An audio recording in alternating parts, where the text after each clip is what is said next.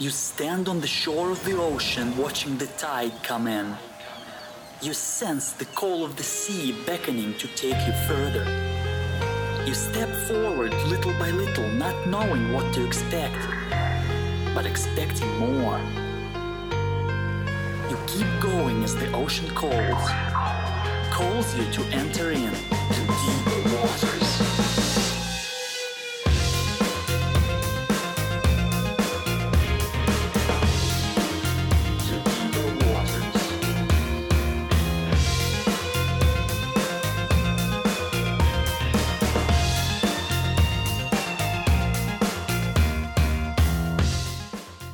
Hello everyone and welcome to the Deeper Waters podcast. I'm Nick Peters, your host, seeking to bring you the very best in Christian scholarship and apologetics. And today is no exception. It's April, Autism Awareness Month. And listeners of the show know I'm on the spectrum, my wife is on the spectrum, and I always like to bring on a guest who's on the spectrum. And this time, I'm bringing on a Catholic priest who's on the spectrum. His name is Father Matthew Schneider. He's a priest with the Legionnaires of Christ and Regnum Christi. He tries to fulfill his mission of helping people know and experience Jesus, be transformed by him, and become his apostles. He began working in youth ministry and wrote some of the material for the Conquest and Challenge clubs, but in recent years moved away from that. In relation to history, he writes the only book on doing one-on-one spiritual mentoring with teenagers. Well, he wrote it on doing the only book on doing one-on-one spiritual mentoring with teenagers called Spiritually Mentoring Teenage Boys, based on his experience. 9% of it probably applies to teen girls too, but he doesn't have much experience there. Slowly he became one of the biggest Catholic voices on Twitter with 50,000 followers. He's currently writing his doctoral thesis in moral theology for Regina Apostolorum in Rome. Besides, he writes some articles for Regnum Christi, posts inspirational stuff and Catholic commentary online, and helps with sacraments at local parishes, and occasionally talks publicly on subjects discussed on his blog. He does this while living in the Legionary community in the Philadelphia metro area. He's written for or appeared in at least 65 other media outlets. He's written pieces appearing in the National Catholic Register, America, Crux, Homiletic, and Pastoral Review, Alicia, Zenit, Church Pop, Catholic Net, Ignition Today, Vecti Love, Catholicism USA, and Shalom Tidings. His pieces have been featured on New Advent, National Catholic Register, BigPulpit.com, Catholic Herald, and Spirit Daily. He's been interviewed on and in the EWT and Nightly Catholic News Agency, Sunrise Morning Show, Crux, Morning Air on Relevant Radio, Catholic Channel on Sirius XM, EWT and Pro-Life Weekly, EWT and Noticias, Catholic Herald, Elite Daily, and Cresta in the Afternoon. His work has appeared in stories by Catholic News Agency, Crux, Associated Press, Huffington Post, Christianity Today, Slate, Philippine Daily Inquirer, CNN Espanol, Washington Post, Elite Daily, BuzzFeed, Christian Science Monitor, NBC4, New York, RT, On Religion, Syndicated Column, Life News, Washington Times, CBS News, Herald, and The Guardian. And lesser-known sources also had him on or his work featured in some way: CatholicTheory.com, March for Life, Grandin Media, U Politics, The Troubadour, Franciscan University, World Religion News, A Family Research Council, ClevelandPeople.com, Christian Daily, Assume Tech, Catholic News USA, the Assyrian International News Agency, Ask Be Catholic, the Brown Pelican Society, Makoko TV channel, Regnum Christi, Diocese of Madison, It's Week on Reverend Radio, Radio Maria, Iowa Catholic Radio, Sacred Heart Radio, Epic Q, and Upworthy. Whew. And you still have time to come on this show. Yeah, I wasn't expecting to go through that all, but it's awkward. Like the way we're on Skype, we didn't turn on the video, so it's like I couldn't go hey God, and you didn't. But I've been all over the place. It's different things. I mean, a lot of it's been autism. A number of things were back when the Pope Francis was here, because I said some things there, or different things I've written at different times, or stuff got a lot of play. Well, hopefully soon to be added to lesser known sources will be this very podcast. But let's get into the show here. Normally I ask how you got to be doing what you're doing, but I think I'm going to take a different tack, that you are a Catholic priest who has autism, so I'd like to hear your story about how you came to know you had autism. So, I always felt kind of different as a little kid, but it wasn't so obvious that it was autism. Mhm. When I was a little kid, part of it was just diagnostic differences that, as you probably know, the diagnostic criteria now in the 2010s is different than the diagnostic criteria was in the 80s. And the diagnostic criteria in the 80s was much more restrictive, such that that I don't think I would have qualified for a diagnosis back then with those more restrictive characteristics. Anyways, I was kind of the quirky kid. I was kind of like the nerd kid who's nerd kid, and I just figured, okay, well, I seem to be doing okay. I'm not like, I never had the desire to be like the coolest kid in the school, so I didn't feel like bad that was happening. But anyway, so I just went through life pretty ordinary. I went my second year of computer engineering. I felt the call to the priesthood during that year, and so after that year, in the next summer, I joined the Legionaries of Christ at our novitiate, and I went through all the formation there. I was always like the same thing. I was kind of the guy who was kind of the nerd, but the lovable nerd. I got the nickname Schneiderpedia because, as you probably know, sometimes we kind of tend to have a very encyclopedic knowledge where we have a very good long-term memory, even if we don't have the best short-term memory, so we might forget what happened 20 minutes ago. But if we remember something, but we tend to remember stuff that happened 10 years ago more than other people, and so that went through that, did pretty well, and everything. And then after I was ordained in 2013, I was assigned to be the chaplain to a school, pretty normal assignment for a new priest. And I went through, did the first year. I thought, okay, well, I made a mistake or two, but I didn't think I'd done anything horrendous. I had worked as a chaplain to a school beforehand, so having a few missteps, I figured, well, there's a learning curve to everything, and that's life. And if you expect me to be perfect after arriving my first year, I mean, I don't know I don't know if that's even possible. But then after the first year, the school was like, no, we really don't want you back. We think there's some issues, maybe Asperger's, maybe something else, because you're just not like picking up on kind of the non-verbal social communication of some of the kids here, and it might be causing problems and such. So anyway, so I kind of went. I kind of went out of that, went into doing mainly working for a few different things over the past few years behind the scenes, but at the same time studying part-time graduate theology. I was working on a project we were trying to do to make a course for people to learn spiritual direction. I was kind of trying to compile that, and then at the end and then working for the communications team for the religious community for North America, and then at the same time I went to go and get a diagnosis to check about autism. The first time I went right after that year as a school chaplain. So I went to talk to a psychologist in August or so of that year. And in hindsight, he never really did specifically autism tests. He did some pretty standard psychological tests like the MMPI, which is kind of, if you've ever done a psychology test and you have like a 300 question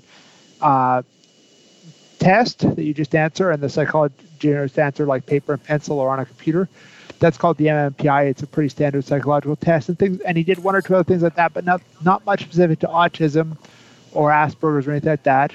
And then about a year later, in the fall, so this would be like November of 2015, October, November 2015. I went to a different psychologist because people said, you should still check it out. Maybe that psychologist wasn't good. I went to a different psychologist. I went through a whole bunch of tests where it was a lot more specifically to autism type tests, where it would be things like, okay, here's a picture. Can you tell a story based on this picture? And things like that. And it was maybe like 12 hours of tests or something like that, because I went there basically the whole afternoon, probably 3 days or so. Mm-hmm. And some of the tests, I guess, took them a bit to get back or things. And then in January 2016, I got the diagnosis based off of all those tests I did in the latter months of 2015. And so that's how I found out. I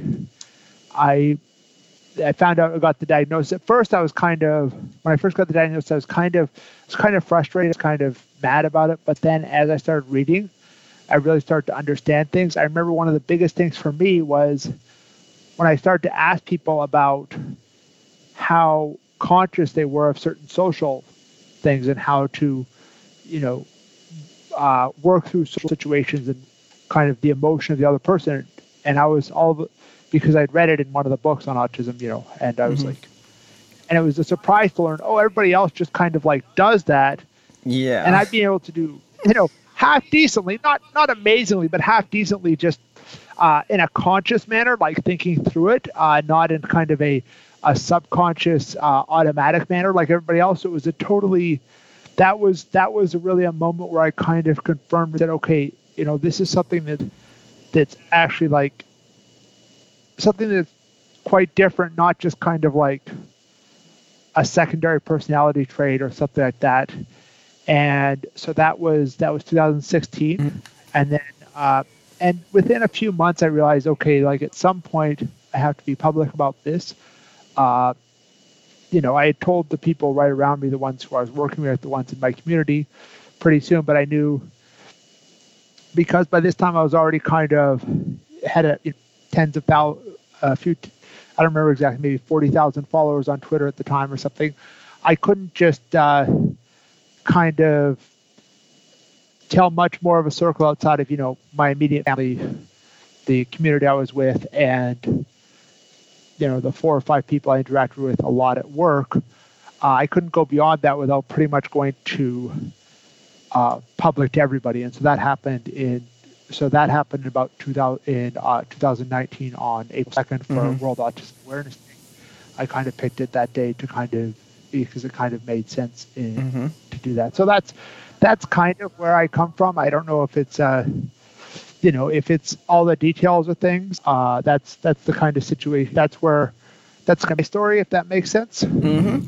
It does. Yeah, I thought it was interesting you're talking about the 80s, because I was diagnosed in the 80s, and like you growing up, I was the nerd, as well. I still am the nerd, and I fully agree with you that if we get really interested in a subject, we come to have an encyclopedic knowledge of the subject. We learn everything we can about, which for me is really helpful as an apologist to be able to have an encyclopedic knowledge of the topics. So, now, you're still relating and serving as a priest with autism on the spectrum. Are there any struggles you have, like maybe things like listening to confessions or anything like that? Well, I think a lot of things like that a priest would do where it does involve a lot more of that, those kind of social reading skills, Mm-hmm. Those things are not as good. I mean, one of the things that I've noticed with this is afterwards. So after I finished, so when I was talking about beforehand, I was doing part-time graduate theology. Right now I'm doing it full-time. So let me just explain briefly the structure for theology, because it's a little different from most American degrees. Most American degrees show a bachelor's, Mm-hmm. master's, doctorate. Well, theology, in ecclesiastical theology, the church theology, it's slightly different in the sense it goes bachelor's degree in something with philosophy, with a good amount of philosophy, and then what's called sacred theology bachelorate, or in the U.S. a master's divinity, and then what's called a license in sacred theology, which is what I was doing part-time, and then a doctorate in sacred theology. So right now I'm doing the doctoral degree, and part of that was after I was diagnosed, after talking to my superiors and looking for discernment, where I would serve more. be better to serve. Part of it was to say, look, you're really good at writing. You're really knowledgeable. You're good at talking about facts and information in theology. You aren't always the best in reading emotions like spiritual direction or marital counseling or things like that. And so why not put you in a position that's going to take best advantage of those kind of skill sets. So I'm writing a doctoral thesis that hopefully will then parlay into some kind of writing or some kind of teaching theology in a seminary somewhere or something along those lines. It's not, I don't have a specific assignment lined up for me once I finish, but that's the kind of idea. Yeah, I can totally relate to that. It's much easier for me to think and act academically in, say, the debate arena than it is the social arena. And I'd actually say maybe like this, it's easier for me to talk to a crowd of 100 people than it is to engage someone in one-on-one conversation. Yeah, I think that a lot of it has to do with, not necessarily for me is the amount of people, but it's also the type of topics and what you're supposed to be reading, because it's very different to present theology because you're mainly using kind of the informational aspect.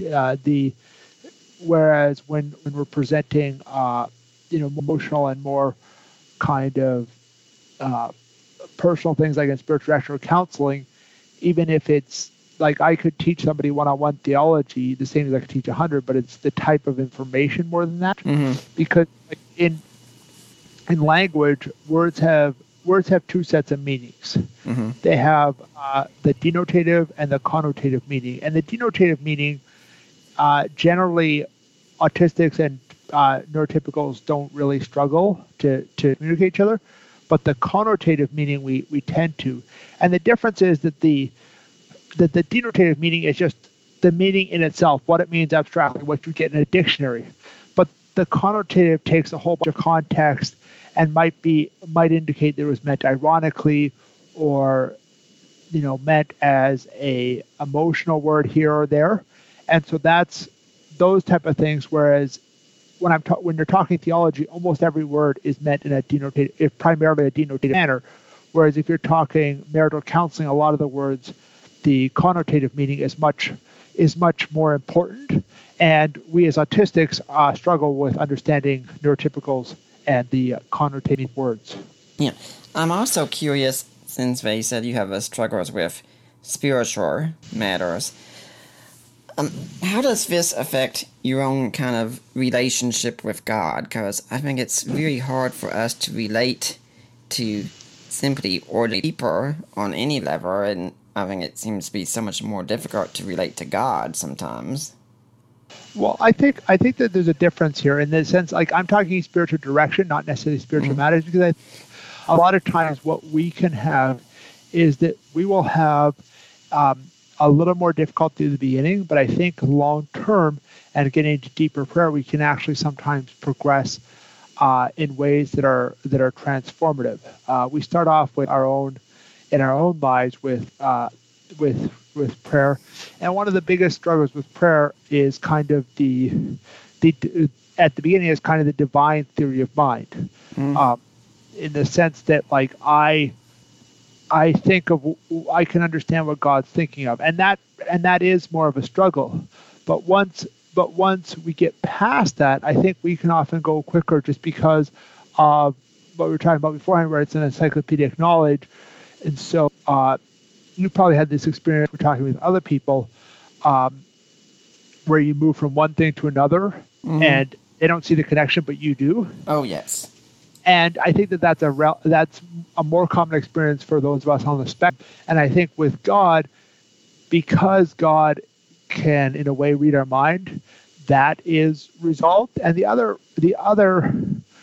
issue that we don't have to deal with once we get past the kind of the initial stages that can help us go deeper is it has to do with that kind of mind reading ability that between us and God, in the sense that when we when we talk to each other, like I'm talking to you right now, and so what's the whole process of that? The whole process of that is there's some kind of concept in my mind, and then I translate that concept into an English word, and then I state that English word with my mouth, and it goes through electronics. But the electronics can be irrelevant here because even if we were face to face, everything else is the same. Yeah. And then you hear that word, and you take that word and take those sounds, translate it into some kind of English word, and then you translate that English word into a concept. That's just normal speech, and we do this while we're speaking. But when we're speaking with God, a lot of times we can kind of short circuit that process, which is a huge process that a lot of times autistic individuals like. So in the sense that I can speak concept to concept with God, and I don't have to worry about, okay, how do I translate this even into English, let alone how do I translate that English word that I have in my mind to a vocal sound, or how do I? And God can sometimes come to us in ways that are kind of conceptual, that might be hard to explain in words, but we don't need to explain it in words because it's a discussion with God, who oftentimes our experience of Him is beyond words. So I think we do have definitely a difficulty in the beginning, but I think a lot of times those later, once you kind of overcome that initial hump, we might be able to progress even a little better than those not on the spectrum. I wouldn't say that for sure. That's a hard thing to quantify, but I do think that once you get over that, once you get over that kind of the divine theory of mind part, which is near the beginning, I think we can pray quite well. So hopefully that makes sense. Hello, this is Andy Bannister, the director of the Solas Center for Public Christianity, and I'm delighted to endorse and recommend the ministry of Deeper Waters Apologetics. I've been hugely impressed watching the work that Nick has done over the years, building up the website and the podcast, the quality of the guests that he gets onto there, and I love the way that the ministry challenges and encourages both Christians and those who don't have a Christian faith to really think through the claims of the gospel. I'm also impressed by just how Christ-centered Nick is and all that he does. It's his desire to see people encounter Jesus Christ and the life-transforming truth of the gospel. So more strength to them. It's been a privilege to know Nick over the years, and I hope Deeper Waters goes from strength to strength. And if you haven't yet discovered it, check out the website deeperwatersapologetics.com for yourself. Now, before we go on, I'd like to remind everyone you're listening to Deeper Waters podcast. We're only going to be here an hour today. And this week we're talking with Matthew Schneider, an autistic Catholic priest. But if you're here next week, we are going to have marriage advice. Someone I've been wanting to have on the show for a while, and it's taking our time to come on. Sheila Ray Gregor from To Love, Honor, and Vacuum is going to be my guest. We're going to be talking sex and marriage together. So I hope you'll be tuning in next week for that. And I like the way you talk about, trying to form the connections with talking to God and in turn talking with other people. I remember when I did chart with my roommate, we're both apologetics nerds. He's not on the spectrum, but I am. And we went to a Kingdom Hall where the Jehovah's Witnesses meet, because we had some of them visiting us, and they wanted us to go to church. We said, okay, we'll try it. And after the service, we get what I call love bombed, where everyone comes up to us just wanting to get to meet us. And if you're like I am in that situation, you start getting terrified at that point. And this lady comes up to me and takes my hand and starts shaking and introduces herself. I'm standing there and just not knowing what to do, where I do know what to do, but I can't make myself do it. And my witness, say your name. And so I wound up doing it then. But gosh, it's just so hard to relate to people like that sometimes, isn't it?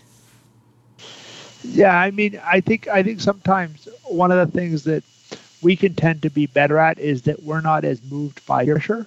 Yeah. Because I think a lot of peer pressure is using kind of that subconscious aspect of theory of mind and understanding the social cues of others that most people work on. But when we're doing it consciously and thinking through it, I think we're more likely to pick up on, this person is, these people are trying to push me to do this, but this isn't really important, or we're much more likely to be very strict in our moral values in that regard that we won't do it. I mean, there's a blog online, Aspie Priest, who's a priest on another priest on the spectrum. It's not me. I know his name, but it's not public on the website, so I'm not going to say it.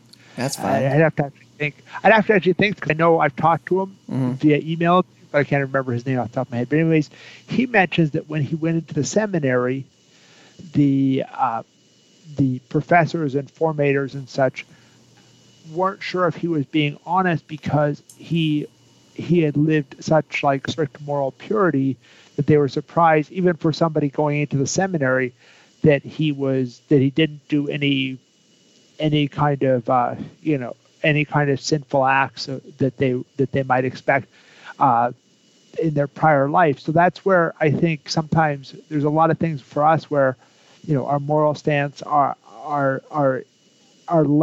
being less susceptible to peer pressure is a huge advantage. Yeah, I regularly counsel guys, and a lot of them struggle with pornography, and that just hasn't been a struggle for me. Really, it hasn't. I consider myself one of the rare men who didn't grow up seeing porn at all. And married, waited until I got married, saved myself, and my wife and I have been married nearly 10 years. She has never once heard me use profanity. I mean, I follow those super strict moral codes in so many ways. I mean, heck, like I said, with pornography, sometimes I'll be browsing my internet and sometimes something will pop up. I've clicked the wrong thing. As soon as I realize what it is, I exit out immediately and I go and I tell her everything that happened. And she's one of those saying, it's okay. I know you didn't mean to do anything because I'm all torn up about it. Yeah, I mean, I think that a lot of times those things, I know someone else who might be on the spectrum, they were telling me they've been part of a youth group, and one of the youth group leaders, older teenager, had started smoking, and they thought, oh, this person, I can't trust them anymore. They have, how much? And I think it come out, sometimes like that, we can go, that tendency can go almost too far. Because it's like, okay, like this person who's, 18 or whatever is smoking. And this was in Canada, so 18 is legal. 18 is legal to smoke in the U.S. too. It's strict until 21. But anyway, so the smoking was legal, but they just felt like, oh, this is a horrendous moral. I can't trust this person for moral advice. I can't follow their lead. But I think that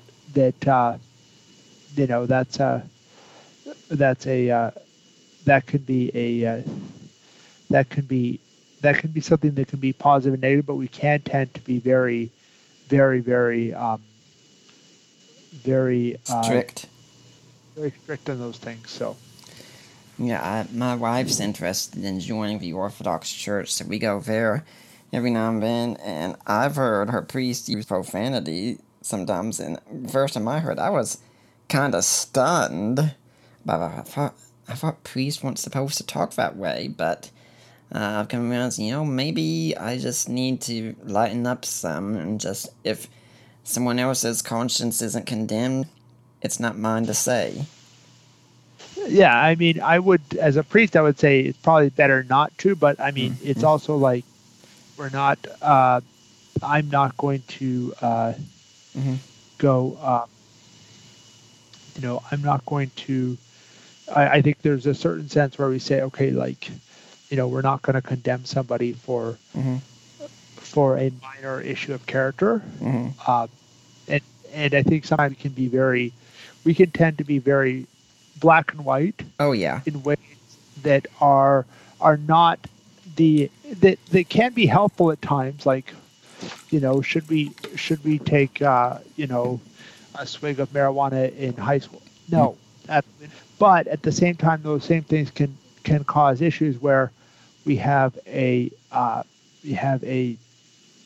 situation where somebody else is the parish priest something and says, one vowel word, and we get after them. I remember one time in the seminary, we were doing a little bit of repair, and I had a slight accident, and I hurt myself. Nothing serious, even to go to the hospital. But in the moment, I said a profanity when I hurt myself, and I felt really bad, and I'm like apologizing to everybody else around there, like, well, I mean, if you did that with yourself, I mean, we saw you do it. It's like that's the normal reaction. Even the other seminarians were like telling me not to worry about it. Mm-hmm. And it was obvious that I wasn't somebody who was using profanity with any kind of regularity. It was more of, I don't remember what it was, but it was something like what would happen, if you're trying to hammer a nail and you accidentally like hammer your thumb instead. Yeah. Type thing. It wasn't exactly that, but it was something else. I knew the details of it. So. Mm-hmm. Yeah, that also brought to mind the way that, like, we tend to think very literalistically. If someone tells me, for instance, something about, say, like, I was talking to someone the other day and they said phase about something, and we said, oh, wait, I need to explain that because I know your concrete mind, you are thinking exactly 30 days. No, I don't mean that. I mean, if someone tells me they're going to be somewhere in 10 minutes, I can't expect them to be there in 10 minutes. I mean, that's the way it is. Yeah, I mean, we can tend to be, more, more literalist and things like that. Mm-hmm. So. Is it difficult for you sometimes also when it comes to, like, making friends with other people and knowing who you can trust and who you can't trust? I think sometimes those type of things can be a challenge. I think one of the things that I have as an advantage right now is that a lot of people I know are like in my own community, so I know kind of that they're, inherently more like someone to trust. Mm-hmm. In general, somebody who's gone through a whole formations life is probably not going to be somebody who has huge issues here and there. And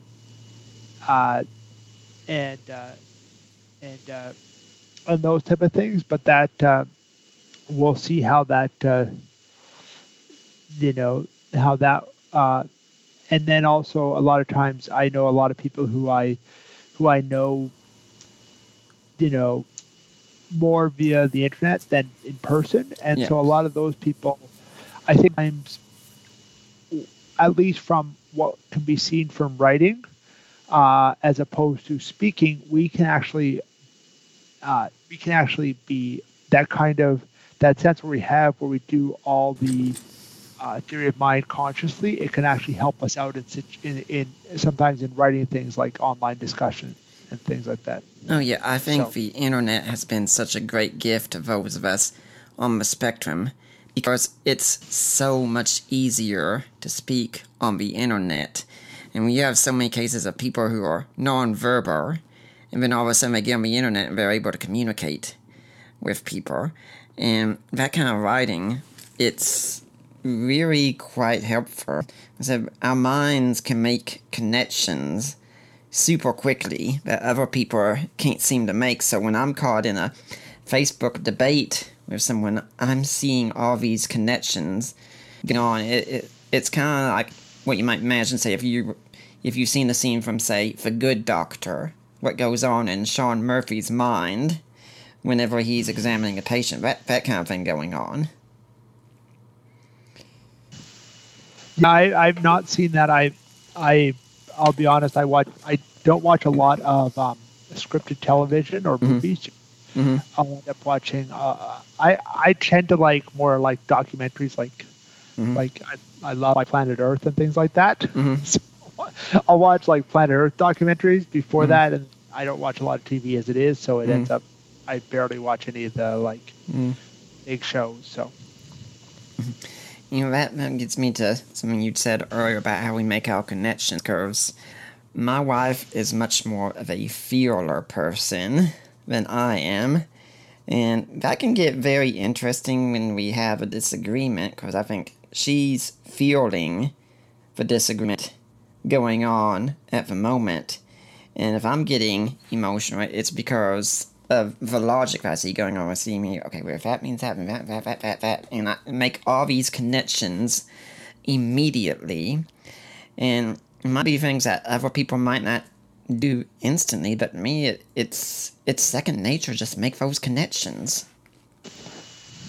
Yeah, I mean, I think we tend to make a lot of those connections, and that can actually be very helpful in a lot of ways. But you also have to be cautious sometimes. I know when I'm in, when we're having dinner and discussion with the community, and sometimes I'll make some point, and people are like, "Where did that come from?" And I'm like, "Oh, let me go back and I made this jump, this thing you said reminded me of this thing, Or sometimes we're all slow, so a lot of times I'll be like, "Oh, can we go back? Can I go back and make a point about what we said 5 minutes ago, because I know you kind of have moved on, but there was one thing I really want to say that didn't get out back then."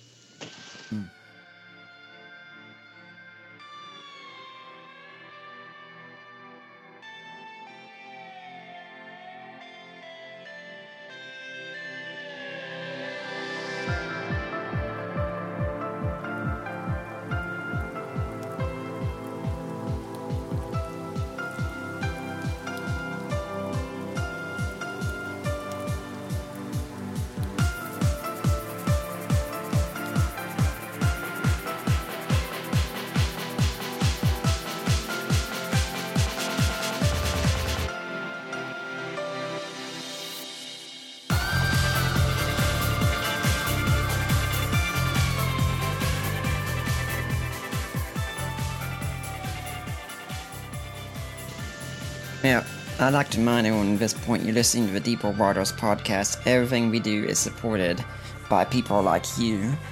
And if you'd like to help us out, please go to my website, deeperwatersapologetics.com. There's a link on the side. Help support the work of Deeper Waters Christian Ministries. You click on that link, and you get taken to the ministry of Risen Jesus. Have you gone to the right place? Yeah, you have. Those are my in-laws, Mike and Debbie Luna. You make a donation, you get in touch with me, or my wife, Ari, or Mike, or Debbie, and say, "Hey, I want to make, I made a donation, I want to go to Nick Peters, I want to go to Deeper Waters." We will get that donation. It will be tax deductible. You can also get ebooks that I've written. One I've written so far definitely is A Creed for the Ages, the Apostles' Creed in Today's Christian, and hopefully, by now, it'll be Dawkins in the Dock, a response to Richard Dawkins' book, Outgrowing God.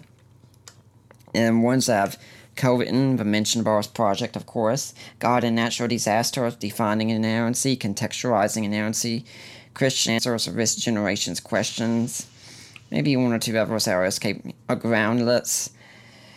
And also, I've started a YouTube channel, not just for a podcast, Deeper Waters Apologetics. There, I'm planning on making short videos. Some I'm making are related to autism, especially for this month.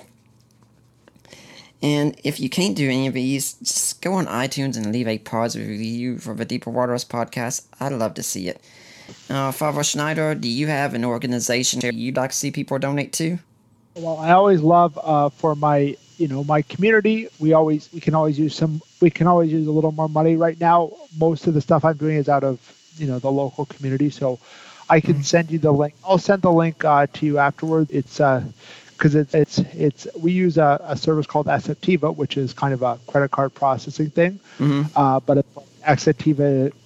It's like asceptiva.com/ and then it's like a 5-digit random.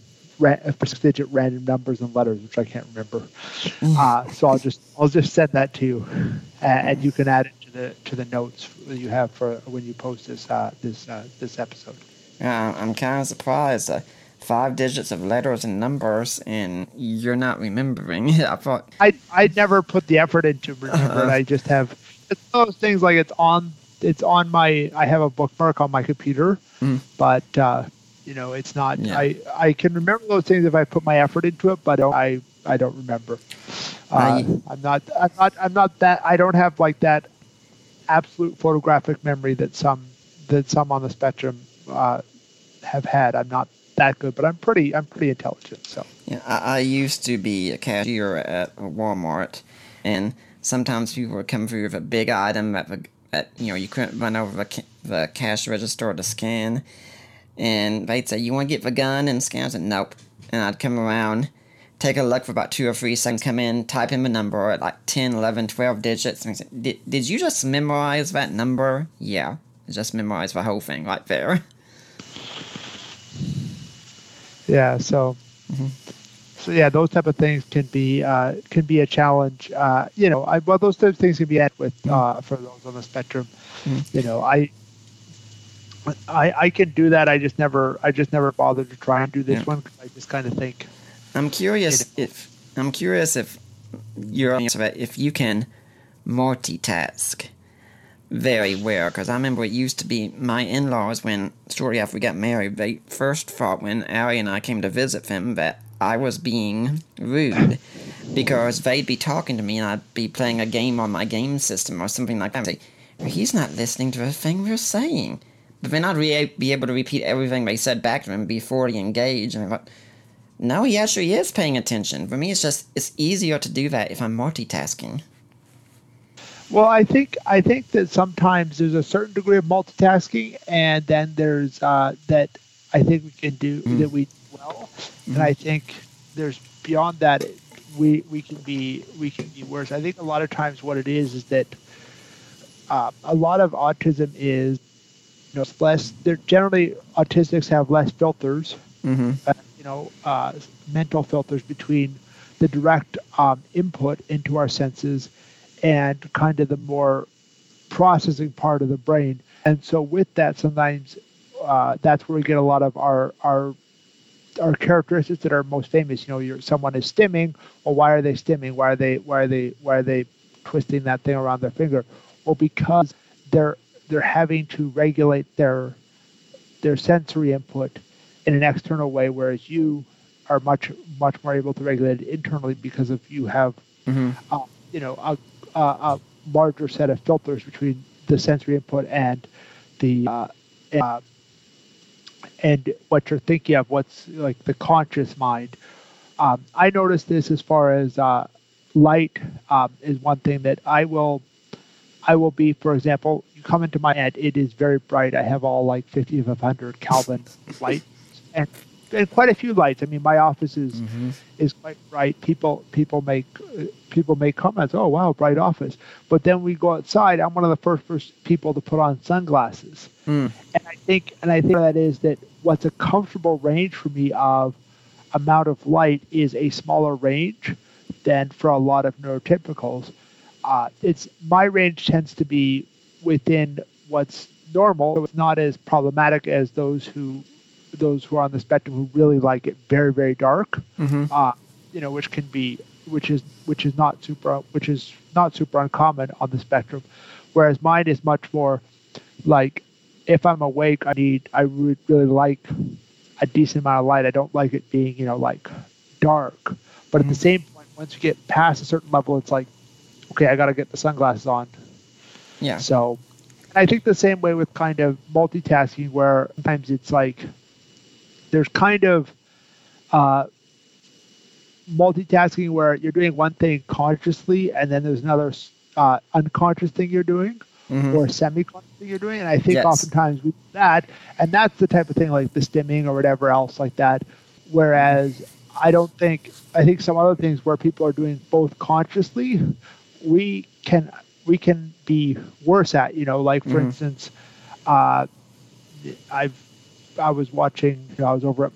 been over at parents' houses. Well, not my parents. I say people who have little kids, and the woman will be consciously cooking and keeping track of like 3 pots in the stove, and then pick up her crying child and be soothing the crying child while the 3 pots are on the stove, and that's almost too much at that point. Like keeping track of all that.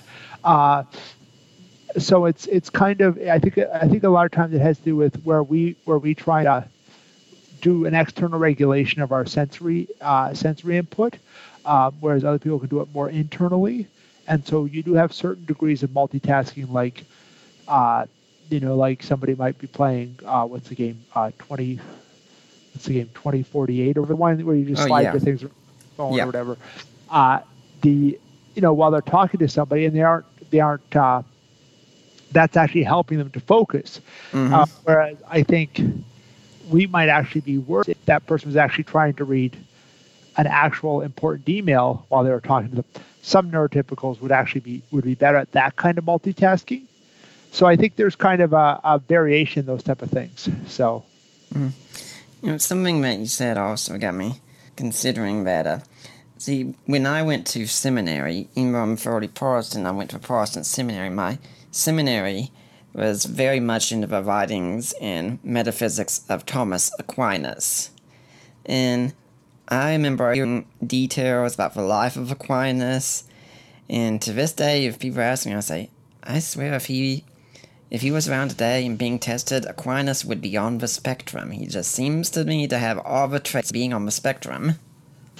yeah, I don't know about him. I do know that Amy O'Connell, who runs a website called Autism Consecrated, she is a laywoman, Catholic laywoman, and Autism Consecrated subtitle is living the mission or living the life of Saint Thorlak. And Saint Thorlak was a bishop in Iceland, and he was really the one who put Iceland to church, because they had converted from some missionaries beforehand, but they were still like a lot of times when the culture was first converted to Christianity, they weren't fully Christian. They still had, the chieftains would still have their concubines and things like that. And Thorlak was really the one who kind of cleaned up a lot of different things on those type of levels. And Amy thinks that he was on that Thorlak was on the spectrum, which is reasonable. I recently read her book on Thorlak, and it seems reasonable. I haven't analyzed Aquinas. I do know that there's an article on a Catholic website called Aletheia, which is one of the ones that I've written for, but I didn't write this one, of 3 saints who might have been on the spectrum, which I think is reasonably good as well. So, what would you say about people who say that people who are autistic tend to be more agnostic and atheist because they have a hard time thinking abstractly about God? Well, here's what I would say. I would say that there is a distinction here in that I think one of the biggest factors is that autistics tend to not be in the middle as far as religious practice, in that autistics tend to be either somebody who believes that God exists and therefore are trying to be at service or mass every week, or believes that God doesn't exist, or that it's unprovable and never go to church.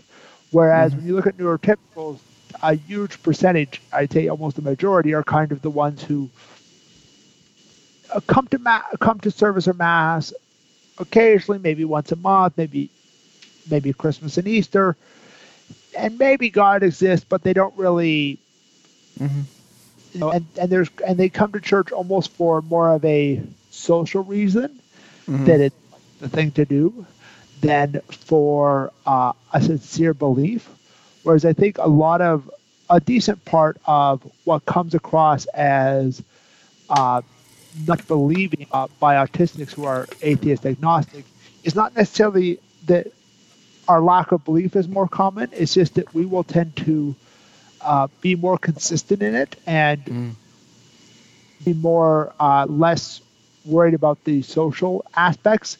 So whereas a non-autistic who thinks, I'm like, I can go to church. When I go back to visit mom and dad, I'll go to church just for the social aspect, to please my parents or to please my grandma or something. Whereas an autistic, if they really don't believe, they'll be like, I don't believe. Why am I going to go and pretend to worship God I don't believe in? And I think that's a good portion of it. And I think another aspect is, unfortunately, in a lot of the catechism classes or Bible studies that we have, Bible school that we have for kids that teach them the faith, we've really, unfortunately, not structured it for the autistic mind a lot, especially middle school. It's very emotional, very, very much of emotive to the point that that's 90% of it, and that really doesn't speak to us, whereas a much more kind of logical, almost like a philosophical explanation of the faith would probably speak to an autistic teen more than kind of the emotive one that's more standard in youth groups, both Catholic and Protestant. And so I think there's those two factors as well that make it seem that people are outside of the church spectrum. And finally, I do think some have a little bit of a difficulty, but I think that if you explain God in terms more adapt to autistics, I think that is something that can be overcome. And related to the second one there, I should have said it, is that we tend to feel excluded because of how that is. I know one woman who runs a really good program to help autistic young people learn their faith at a Catholic church. She has a son who's on the spectrum who when he was at college said that the place he felt least accepted as an autistic was at the Catholic chaplaincy. He felt more accepted in his classes, in the student center, and things like that than he did feel in his own in the church. And so I think that those kind of things can affect a lot on how autistics view God and view our and view faith and those type of things. So yeah, I think the apologetic approach like right here, that would work better with reaching a lot of people on the spectrum. If you try to talk to them about emotions and feelings, it's really not going to register, is it? Probably not. I mean, I know that like one of the things for me was, I don't know if I haven't checked with you, but you read Krefft and Ticelli's Handbook of Christian Apologetics. Yep, sure have. That really, when I was a teenager, was a big help for me. When it was published in the 90s, when I was a teenager, and that's very much a rational, very kind of. I don't think it was designed that way, but I think it matches very much the autistic mind. I don't know how familiar your audience would be, but Krefft and Ticelli, Krefft is spelled Kreefe. So I thought it was Kreeft for like 10 or 20 years, but so anyway, so the book is basically very systematic presentation. The first chapter is like, does God exist? Okay, well, here's 25 arguments that God exists. Chapter 2, does heaven exist? Okay, here's 25 arguments that heaven exists. And they aren't kind of, and for the most part, they aren't, the Bible says so, they're mainly more rational. It's like, does God exist? I don't even think one of the arguments involves the Bible. Once you get to some of the later questions, obviously they're going to be quoting the Bible directly, because some things you can know by reason alone, like that God exists, and some things you can only know by Scripture, like that God is one, because there's nothing. It's not knowable without the Scriptures that there is the Trinity. We can know that there is a God of some form, but is that God a single, absolute one God, or is it a Trinity? And Revelation tells us it's a Trinity. He is a Trinity. Yeah.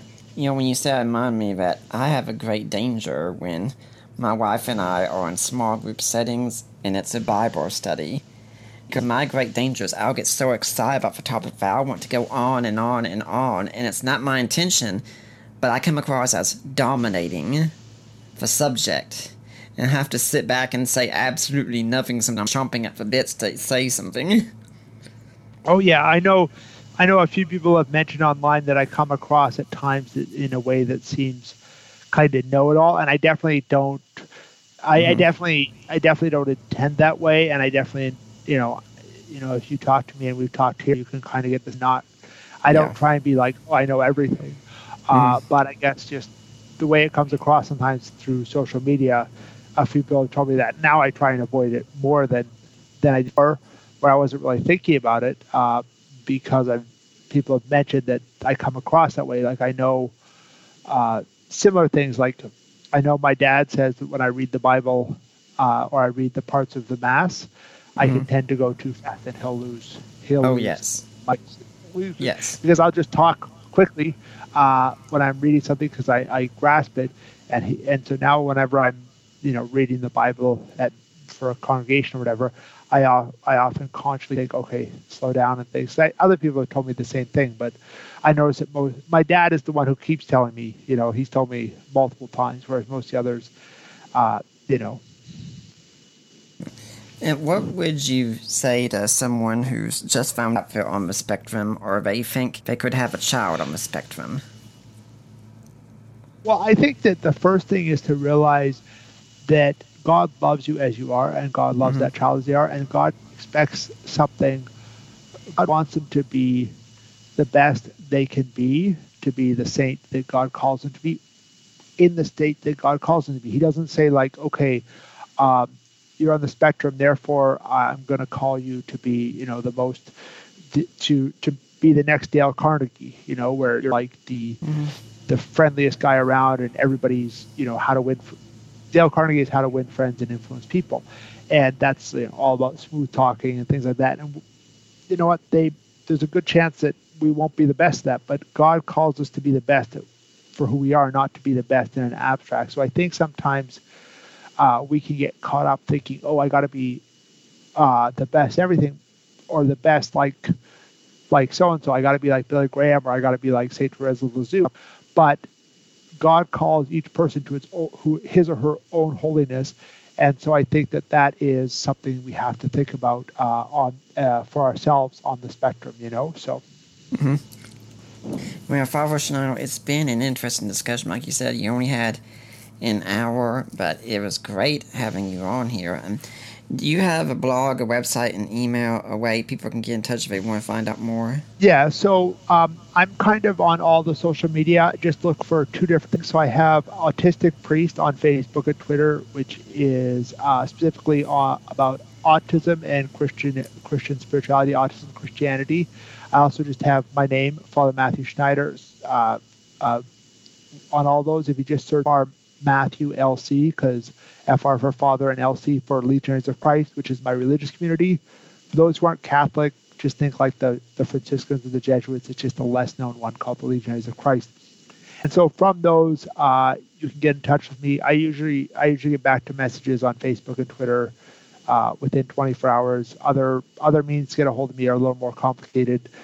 Those all link back to my blog, which is called Through Catholic Lenses, which I blog about different things. I tend to a lot about autism and Christianity, privacy and Christian ethics, which relates to my doctoral theme, and then also a little bit on people misunderstanding Pope Francis because of media reports and things like that come. Those tend to be topics that I focus on a bunch because those are topics that others aren't focusing on a ton, because I figure a lot of times I'm like, if somebody writes a good article, I'm not going to just like basically write the same thing on my blog and spend 2 hours, because like, hey, they already made one. I'll spend 5 minutes sharing theirs instead of 2 hours writing one on my own blog.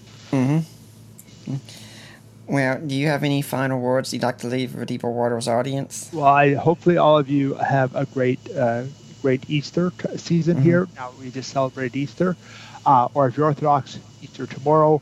Or Old Calendar Orthodox or Calendar Orthodox, Easter is tomorrow. And just to really be grateful for all God gives you, and to really love God with all your heart, and love God in the way that you can, and the way that God made you to love Him. Well, it's been great having you, and I hope we'll see you back here again sometime. Okay, excellent. Thank you very much. God bless you. And I'd like to remind everyone that next week we're going to go on talking about sex and marriage together. For now, I'm Nick Peters. I affirm the virgin birth, and I'm signing off.